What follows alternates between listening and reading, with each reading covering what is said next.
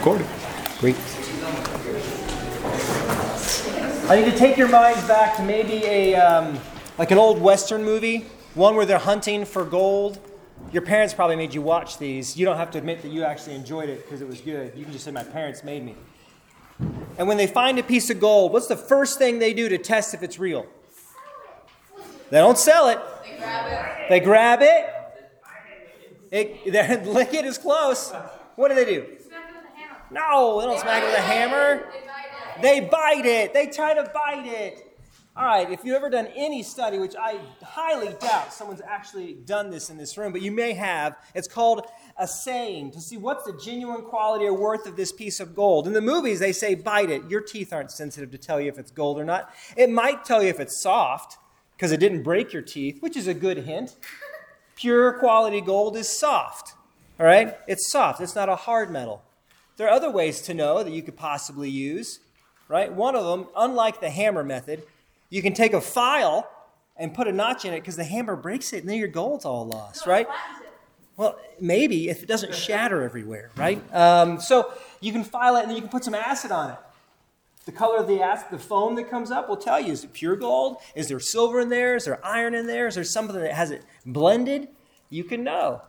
Interestingly enough, I didn't know this until I looked this up. If you get a magnifying glass and you look at your piece of gold jewelry, you might then see inscribed, probably on the inside or on the back, a hallmark of some kind, a date or a number of carats. But the people that make jewelry that's not fake stamp them so that people could know and it could be verified later.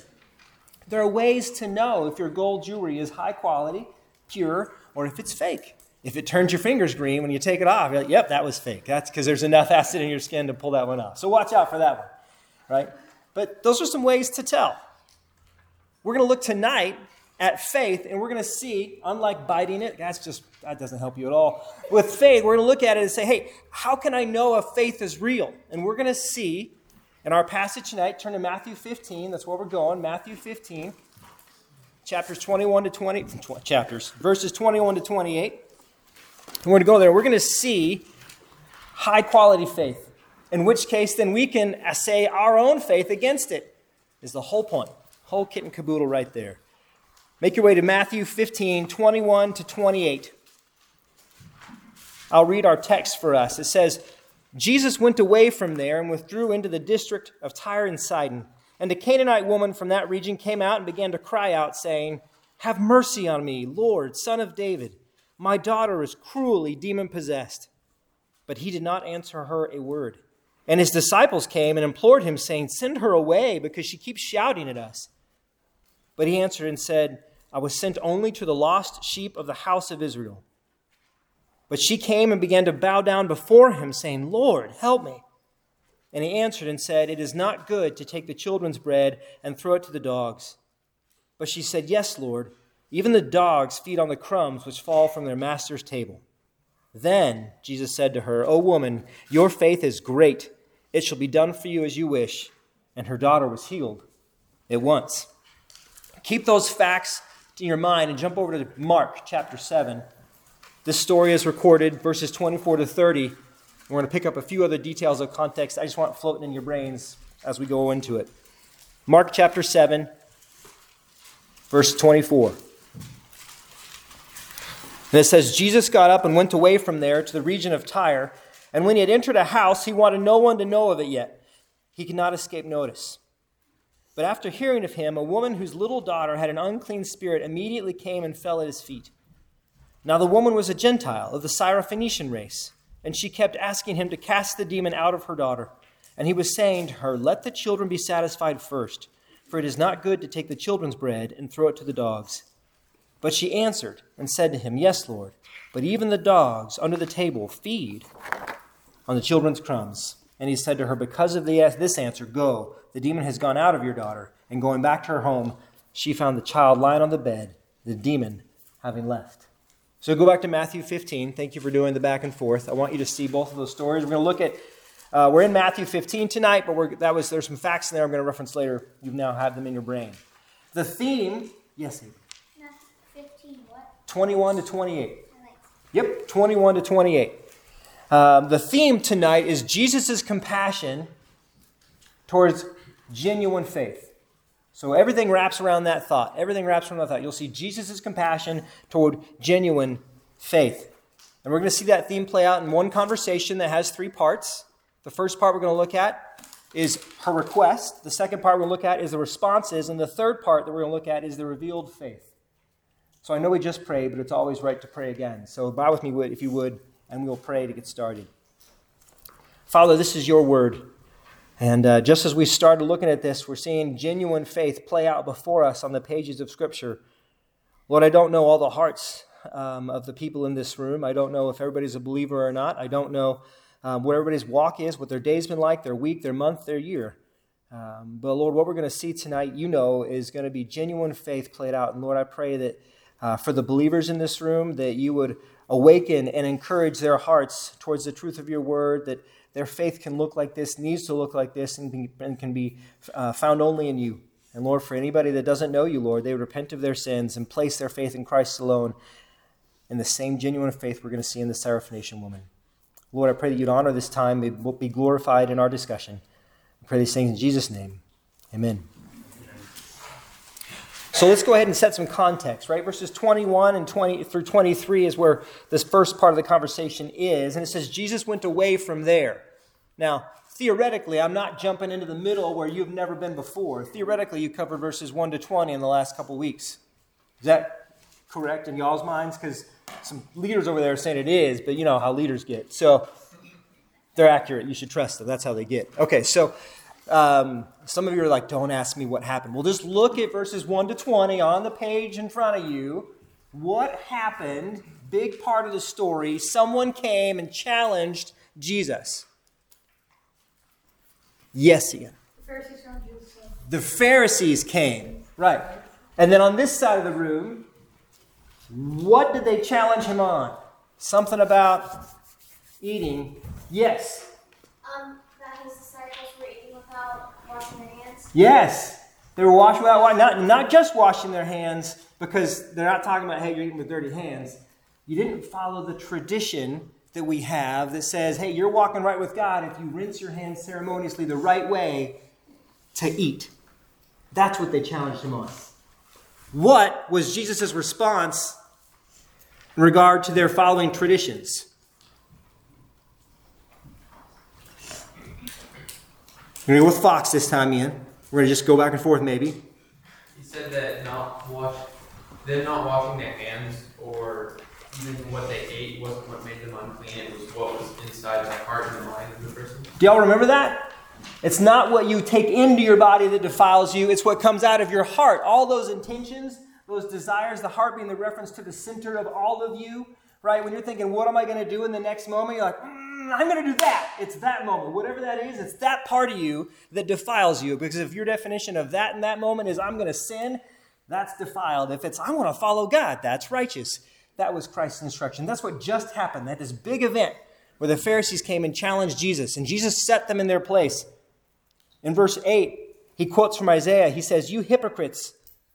It's challenging language. You hypocrites, rightly did Isaiah prophesy of you. This people honors me with their lips, but their heart is far away from me. But in vain do they worship me, teaching as doctrines the precepts of men. And they were teaching people that true defilement. He taught people that true defilement, thus righteousness in God's eyes, is determined by what our heart is like. What our heart is like. That's where righteousness is determined. Right? So you had this big challenging conversation. All right. So that's where he was. And it said, well, where did he go? He went to Tyre and Sidon. I don't have a map for you, but just think up and to the east, right? West, up into the west from where they were in Galilee. And it's in Gentile territory is the key idea. They're out of Israel. They're out of Israel. Tyre and Sidon, this region, this area, was actually settled by one of the sons of Ham, a guy named Canaan. Why they're called the Canaanites. It's logical. And that's where they've gone to. So they're out of Israel. Mark, that we just read, tells us that they actually went into a house and their purpose was to get away. That's all we know. We don't know why to get away. It could be to have taught them his disciples clearly in the ministry. It could have been to follow after him more closely. But honestly, we're just not sure. They were just trying to get away. The interesting fact is that the Pharisees were just, in verses 1 to 20, taught, hey, your faith is in tradition, and we're about to see your faith is genuine. So you compare those two things in Scripture, and you can see an interesting where was your faith supposed to be directed. The Pharisees were directing it at their works. We're going to see tonight where the Syrophoenician woman directs her faith, and we should model it. In verses 22 to 23, the first part, it says, "And a Canaanite woman from that region came out and began to cry out, saying, 'Have mercy on me, Lord, Son of David. My daughter is cruelly demon-possessed.' But he did not answer her a word, and his disciples came and implored him, saying, 'Send her away, because she keeps shouting at us.'" So you have this Canaanite woman, and if they're not part of Israel, totally hard, difficult question. Who is the God of Israel? No, it's too straightforward. Yes, Taylor.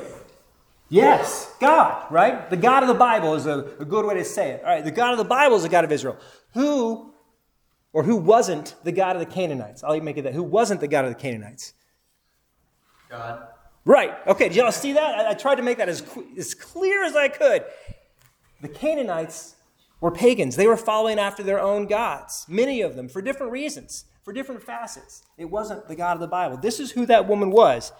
But what does she do? She was there. She came out from wherever she was, and she pursued Jesus. She's crying out. This is like literally shouting, like the disciples called it, not in an angry way, but just calling out toward it. It was unmistakable. In Mark, we record that he was in a house. They were in a house, and they were sitting there trying to be on their own, but you have this Canaanite Gentile woman crying out, asking for help. She says, "Have mercy on me." And that "have mercy on me" is literally come alongside of me and give me aid. It's a beg, it's a plead, right? And she calls him Lord. This is the Greek word kurios. It could mean Lord like Messiah, but it's inconclusive here, so don't jump to any conclusions. That's always bad. Right now, we just know that she recognizes that he's an authority of some kind. He's an authority of some kind. We'll see where she lands, right? But she doesn't stop there. She calls him Son of David. Son of David is a reference to what? I know, we're getting really hard now. Yes? His lineage as well as his right to be king. Boom! Yeah. Son of David, not David, anybody David. David, the king of Israel, David, right? The lineage of there's a throne that's going to be established forever. It was his claim to messiahship. It was his claim to messiahship, and he was rightly in that. And she recognized that. You might be thinking, well, Drew, if she lived in Tyre and Sidon and that's all Israel stuff, how in the world would she have any clue about what's going on? You don't have to turn there, but if you go all the way back to Matthew chapter 4, where Jesus starts his public ministry, you would see that there were people from Syria and from that region of the world there being healed. Well, if you got healed of all of your diseases, of all of your demon possession, of everything you might be ailed by, you're going to go home and going to be deadly silent about it. You're not going to tell No, you're not. You're going to go home. You're like, this happened by a guy named Jesus down in Galilee. I don't know, but it happened. So she would have heard the news. She would have been familiar with who he was. And so then she hears that he's in town, and she has a daughter who is cruelly demon-possessed. And that's her plight. She's calling my daughter. We see her reason for pleading, right? Y'all are children, and you see your parents take care of you, right? Maybe imagine, hey, if I ever have kids, it's probably going to be a pretty special thing where I'm going to bend over backwards to make sure they're taken care of. And you see why this woman is coming out on her own, finding this person she does not know. She just knows of him by rumor. She's going to plead for help. She loves her daughter. Her daughter is demon-possessed. The word cruelly there is miserable. Whatever that circumstance is, Scripture doesn't tell us. We know that when someone's demon-possessed, there are all different kinds of ways that it can show up. Scripture records they can control speech, action, strength. They can be thrown to the ground. They can be mute. They can be all kinds of things can be going on. We don't know. We just know that it's cruel. We just know that it's cruel. In Matthew chapter 8, there's a record of the demoniac. They were super strong. They could break the bindings on their wrists, right, and get away and do all kinds of things and beat people up and just be. But you don't know. We don't know what this young lady's dealing with. We just know that it's cruel. I know you've talked about demons before, and because Matthew records a lot of it, right? So I'm not going to go into a ton of it, but demon possession doesn't happen to believers. It's an actual agent of Satan. It's someone who is actually an angelic being that's fallen, right? That has chosen sin, followed Satan, and they're indwelling you. They're in you. They're controlling you, being controlled by this. Believers can't happen because we're indwelled by the Holy Spirit. Our only response is to look at Ephesians 6, and put on the armor of God. If you're ever wondering, how do I protect myself from the influence of this world, you put on the armor of God. Go to Ephesians 6, and you can read that. And we pray. But if you're not a believer, Ephesians 2, 1-3 states that your condition is this: you were dead in your trespasses and sins, in which you formerly walked according to the course of this world, according to the prince of the power of the air, of the spirit that is now working in the sons of disobedience, the influence of Satan. Among them we too all formerly lived in the lusts of our flesh, indulging the desires of the flesh and of the mind, and were by nature children of wrath, even as the rest. That young lady was in a really bad spot. Really bad spot. You can see why the care of her mother was to go out and plead and beg for mercy. Beg for mercy. But in verse 23, we see what Jesus' first reaction, or I should say not reaction, is to this woman. It says, he did not answer her a word.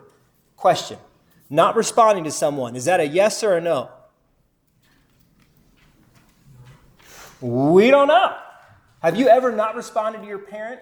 If they said, hey, go do your thing, have you ever? And then they said, why didn't you do the thing? And you use the line of, I didn't respond yet. Have you ever tried that logic? It doesn't work at home. Don't do it. At this point, what we have right here, though, is he hasn't responded yet. Don't assign conclusions. He hasn't responded yet. So, caution. We're dealing with the perfect Son of God here. You shouldn't assign negative motives to the perfect Son of God. He's perfect. As humans, we fail. Christ does not. He's waiting. He's waiting. But why wouldn't he respond? Right? Why wouldn't he answer her something? He's pulling her faith out. We'll see it. We'll see if her faith is genuine or if she's just looking for the healer guy that might help her. That's what we're looking for. So this Canaanite, this Gentiles, this pagan woman, she probably already prayed to her gods. Nothing happened. She probably already asked the village elders and wise people around her, what should I do? Nothing's happened. Her daughter's still miserable.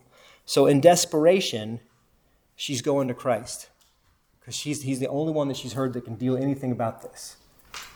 So a thing for y'all to think about is when I feel desperate, when I feel stuck in my life, where do I run? Where do I run? Do I run to my friends and say, hey, what should I do? Do I run to my parents and say, hey, this is really hard, what should I do? Do I run to just my own thinking and I run around that axle for as long as I want to? Or would you run to Christ like this Syrophoenician woman? If you're looking what the right answer is I should run to Christ and place my faith there and see what his word says. And that will tell you what you should do. That will tell you where you should go first. You can ask counsel. You should ask your parents. Don't hear me wrong. You should go to the leaders in this room and say, hey, I'm really struggling. Can you help me? You should do all of those things. But your faith needs to be in Christ. And that wraps up the first part of our conversation, was her request. We now know what she's asking for. Look at verse 23, the second half, and go to verse 24. This is the second part of our conversation, which is the responses that she gets. And it says, his disciples came and implored him, saying, send her away, because she keeps shouting at us. But he answered and said, I was sent only to the lost sheep of the house of Israel. What was the disciples' response? You're all so polite, so polite. Where did Claire? No. What was Taylor? Shoo. It was send her away, right? We're on our own. We came to this place to be together. You are crying out incessantly for attention, and it's hard to have a meeting when someone outside the house is crying out into the house asking for help. Their response was, send her away. Send her away. She keeps shouting at us. Would you call that response compassionate or not compassionate? Y'all are great. Not compassionate. That was good. Yeah, not compassionate. Okay, they knew their purpose at the time was to be together. That's what Jesus said. Let's go. Let's go to this other place. Let's travel quite a distance and let's pull away. And they couldn't, so they were frustrated. Or whatever they were feeling, they weren't being compassionate. Compassionate, by definition, is the feeling that arises when you are confronted with someone else's suffering and you're motivated to help. That's compassion. You're confronted with someone else's suffering and you're motivated to help. They did not have a compassionate response. Well, let's look at what Jesus' response was. He speaks and he says, I was sent only to the lost sheep of the house of Israel. Is that a yes or a no? Ian? No. We'll see, quite honestly. You want to assign a meaning. I'm not trying to trick you. I'm just asking you to think. He literally just states a fact. I was sent to the lost sheep of the house of Israel. So what is he referencing, right? Lost sheep, referring to of the house of Israel. He's taking us back to Matthew chapter 10. You don't have to turn there, but in Matthew chapter 10, verses 5 and 6, that's when he sends his disciples out and he gives them authority to share the gospel with power. Do y'all remember that part? He sends them out. And he says, only go to the house of Israel. Only go to the lost sheep of the house of Israel. Why did he do that? Because the Israelites were chosen by God, not because of any worth that they had, but all the way back to Abraham, plucked out of the world to be his witness nation. Because promises that God has made and that they've been given and covenants they've been given, he went to them first. Mark records, when you read that Mark chapter 7, says, go to the children first. Not only, just first. So it's not a yes or a no. He's just telling her again, here's a fact. I was sent to the lost sheep of the house of Israel. Again, drawing out her faith. Is it real? If her faith wasn't real, she would be disappointed and leave. That's what she would do. So, okay, I'm sorry, I didn't mean to bother you. And she would walk away disappointed. We'll see what she does. We'll see what she does.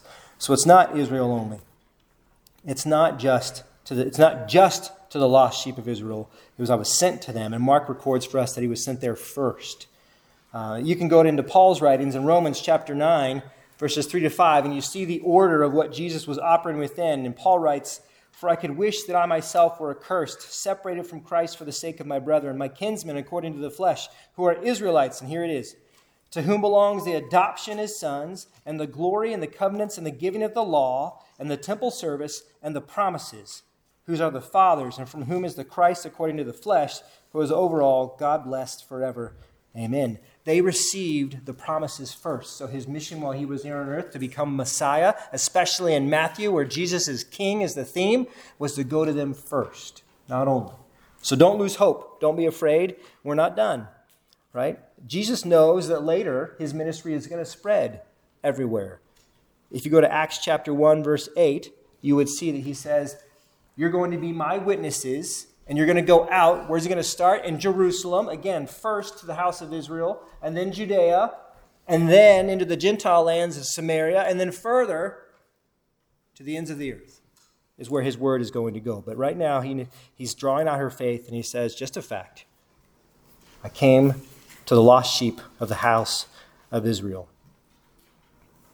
And it's not that this woman is before. We already referenced in Matthew chapter 4 that people from Syria, which have been Gentiles, had been healed. He's already been kind and compassionate and recognized that. In Matthew chapter 8, if you go back in your memories to the centurion, lots of children's songs about this, so you might remember this one, right? The centurion recognizes that Jesus is a man of authority. He says, I am also a man of authority. I tell people where to go here, go there, do my bidding, and they do it. I recognize that. And what was Jesus' response to the centurion whose servant was demon-possessed? What was that? Maybe too much. He heals him. He says, go. He's been healed because of your great faith. He recognized who Jesus was. Jesus' actions by not sending her away, by just telling her the truth, by just showing compassion, it leads to the gospel. It leads him to the gospel. She's sticking around, and she's waiting to see. So we get a sense that her faith, her persistence is definitely strong. As we move into this third part of the conversation, which is verses 25 to 28, we're going to see her faith revealed. We'll get the answer. And it reads, but she came and began to bow down before him, saying, Lord, help me. And he answered and said, it is not good to take the children's bread and throw it to the dogs. But she said, yes, Lord, even the dogs feed on the crumbs which fall from their master's table.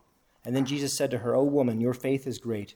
It shall be done for you as you wish. And her daughter was healed at once. So let's look at her request. Back in verse 25, what does she say to Jesus? You have to look at your page. Verse 25, what does she say to Jesus? Yes. Help me. What's some before that? Lord, help me. Right? She recognized again authority. We don't know if it's repentant, like you're my Lord and Master, or if we just don't know yet. But she says, Lord, help me. This cry is even more emphatic. She does something physically that she didn't do before. What does she do?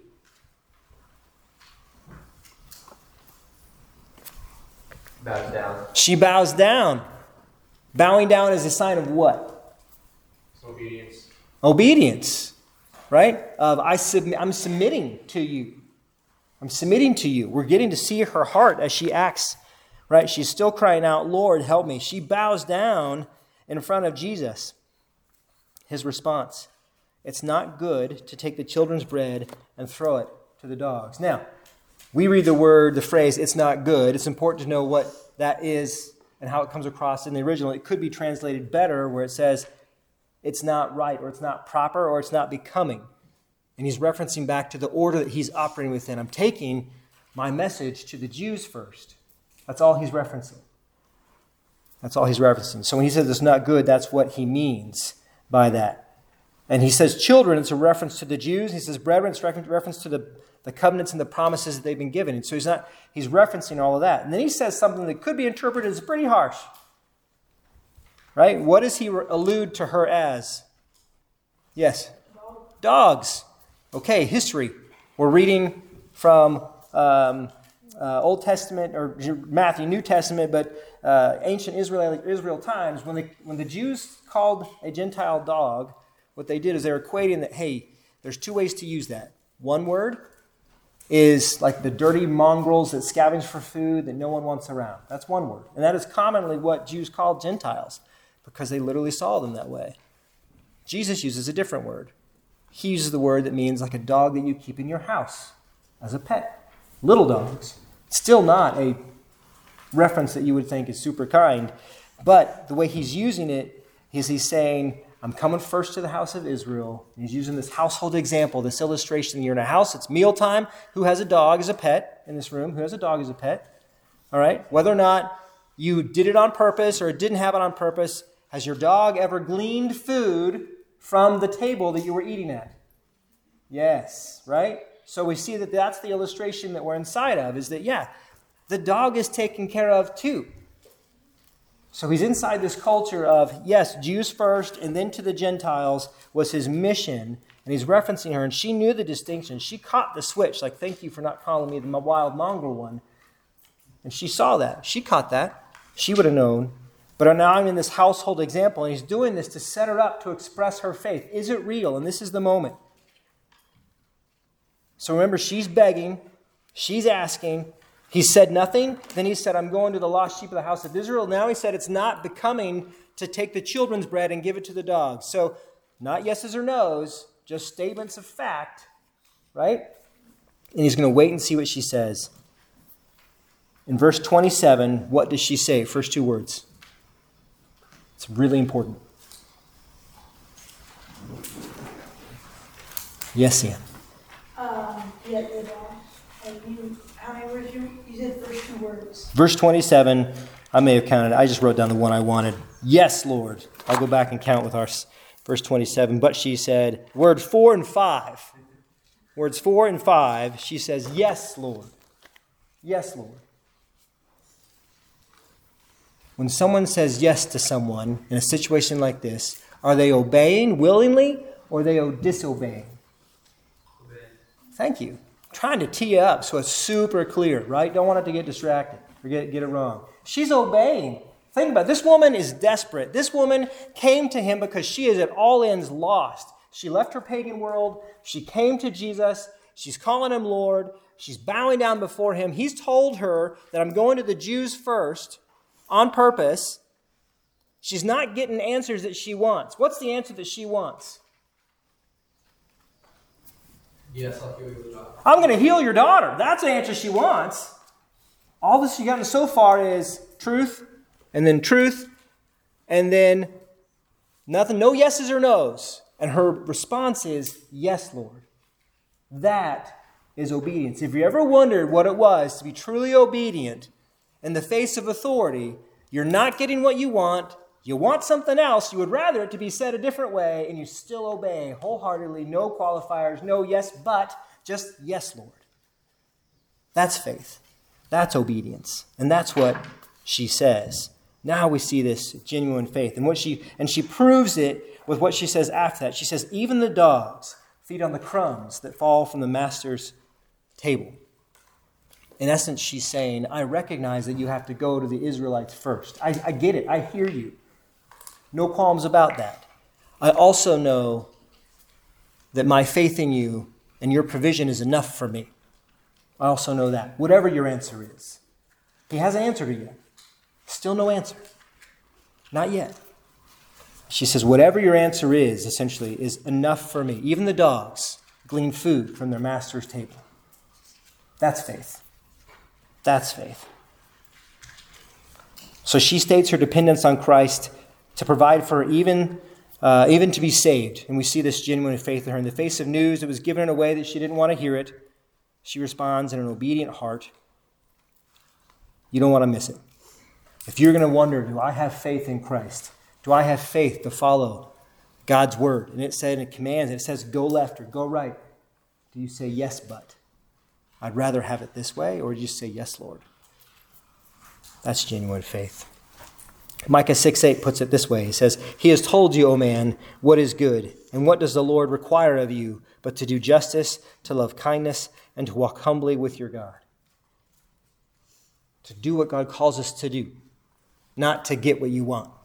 It's not how genuine, that's not the Pharisees, back from verses 1 to 20, were trying to work to get what they wanted. Jesus said that's not how you recognize a defiled or a righteous heart. It's through faith. Jesus' final response says, O woman, your faith is great. It shall be done for you as you wish. Now she gets her answer. Now she gets her answer. Her faith in Christ he calls it great, not in the sense of an amount. Saving faith is saving faith. He calls it great because of the situation and to call everybody's attention to it. He's saying, look, that is genuine. Right there, that's real faith. Because she's obedient and she's responding in faith without knowing what the answer would be. She's like Job, if you go further back in the Old Testament. And he never forsook God, yet he never knew why all these sufferings were happening to him. Never found out, but he never let go. That's faith. And that's why he calls it great. And of course, Jesus can promise and does accomplish what he said he would do when he said, it's been done for you as you wish. In an instant, that woman's daughter was completely healed. Mark records that when she went home, she found her daughter demon-free and at peace. Quote, she was lying on the bed. No longer miserable, no longer suffering. It was done. So help me out a little bit. I want us to walk back through this Gentile woman's interaction with Christ and pay attention. Your notes have been saying, observe the woman, observe the woman, observe the woman. Pay attention to her progression through this conversation. This is for y'all, because you're going to discuss it in your groups here in just a minute. Where did she come out from, this Gentile woman? Did she believe and been taught the oracles of God, or was she totally a pagan? Which means didn't know the God of the Bible. Pagan. All right, got that one right. That's good. Describe her pursuit of Jesus, please. Yes. She was calling out. She was crying out after him twice. Physically, then she did what? She bowed down, right? Showing submission. She's humble. He tells her, fact, I'm going to the lost sheep of the house of Israel first. He tells her, fact, it's not appropriate to throw the children's bread, the oracles of God, to the dogs. It's not appropriate. It's not time yet, in essence, for that ministry to kick off like that. He tells her that. And what does she say? She says, yes, Lord. I hear you. No qualms. I still have faith that you're going to provide for me. And whatever your provision is enough. And we see her complete and utterly full and continued dependence on Christ for the answer of how to care for her daughter. Whatever it may have been. Whatever it may have been. And then God is good and Jesus is compassionate so much that he draws her out to where he sees that your faith is sincere. And he heals her daughter. So my encouragement to you, not caution, is to examine your faith. You've seen this woman's faith. And we've called it genuine. We called it great. We called it real. Right? There is hope. If you have genuine faith, does it resemble this woman's? The only way that you can have genuine faith, I don't know all of your hearts in this room. I don't know where you've done, right? I do know that in this world, You would all agree with me that, yeah, you probably disobeyed at one point or another. I said probably because I'm being too soft. The answer is yes, I have disobeyed at one point or many of another. That's called sin. We all have man has a sin problem, right? We do. But there's hope. There's genuine faith, just like this pagan woman, and it's only in Christ. Repentance of your sins. She left her pagan world, and she came only to the only place her faith should be directed for salvation. It's in Jesus Christ. He's perfect. He lived a perfect life and died on the cross for our sins. What a glorious gift. And then he rose from the dead 3 days later, proving that he is God. Is your faith in him? That's great faith. When your worldly system is pulling at you, you're at school, temptations, friends, whatever the case is, just in your head, where do you direct yourself? Are you persistent in your pursuit of faith? Do you go to Christ? Do you go to his word? Do you go to your parents and say, please help? Or you just pursue your own selfish desires? Are you fully dependent and trust Jesus in what he's providing for you? Or are you discontent? True faith, when examined, is like the Syrophoenician woman's. So in summary, we covered 3 parts of this conversation, right? The first part was the request. She's begging for help, and she only went to Christ for it after no one else could help her. So where's your faith directed? The second aspect we look at was responses. We saw the disciples' response, not full of compassion. We saw Christ's response, patient, drawing her out, bringing her to reveal her faith. And then lastly, we saw her revealed faith. It was genuine, it was humble, it was fully dependent. The bottom line is that Jesus is showing us that genuine faith is what leads to a compassionate response, and we saw that. So my ask of you is to examine your hearts. Where's your faith? Where do you go to first? Is the easy way to know. If you go to Christ first, praise the Lord.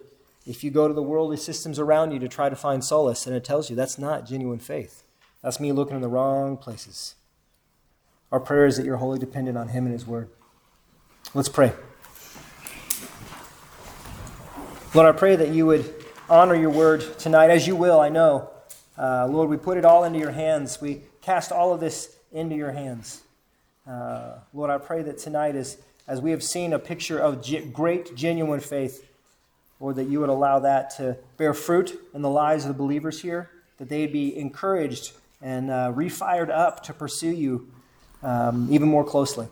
And Lord, if there are any that don't know you here, that they have recognized that their faith, a saving faith, is only directed towards your Son, Jesus Christ. He is the only one that can save. And he is the only one that is worth pursuing. Lord, we pray that you would cause us to humbly follow after you and to do your will, and holy, and full of dependence. And we thank you so much for your mercy and grace. We pray these things in Jesus' name. Amen. Thank you, Drew.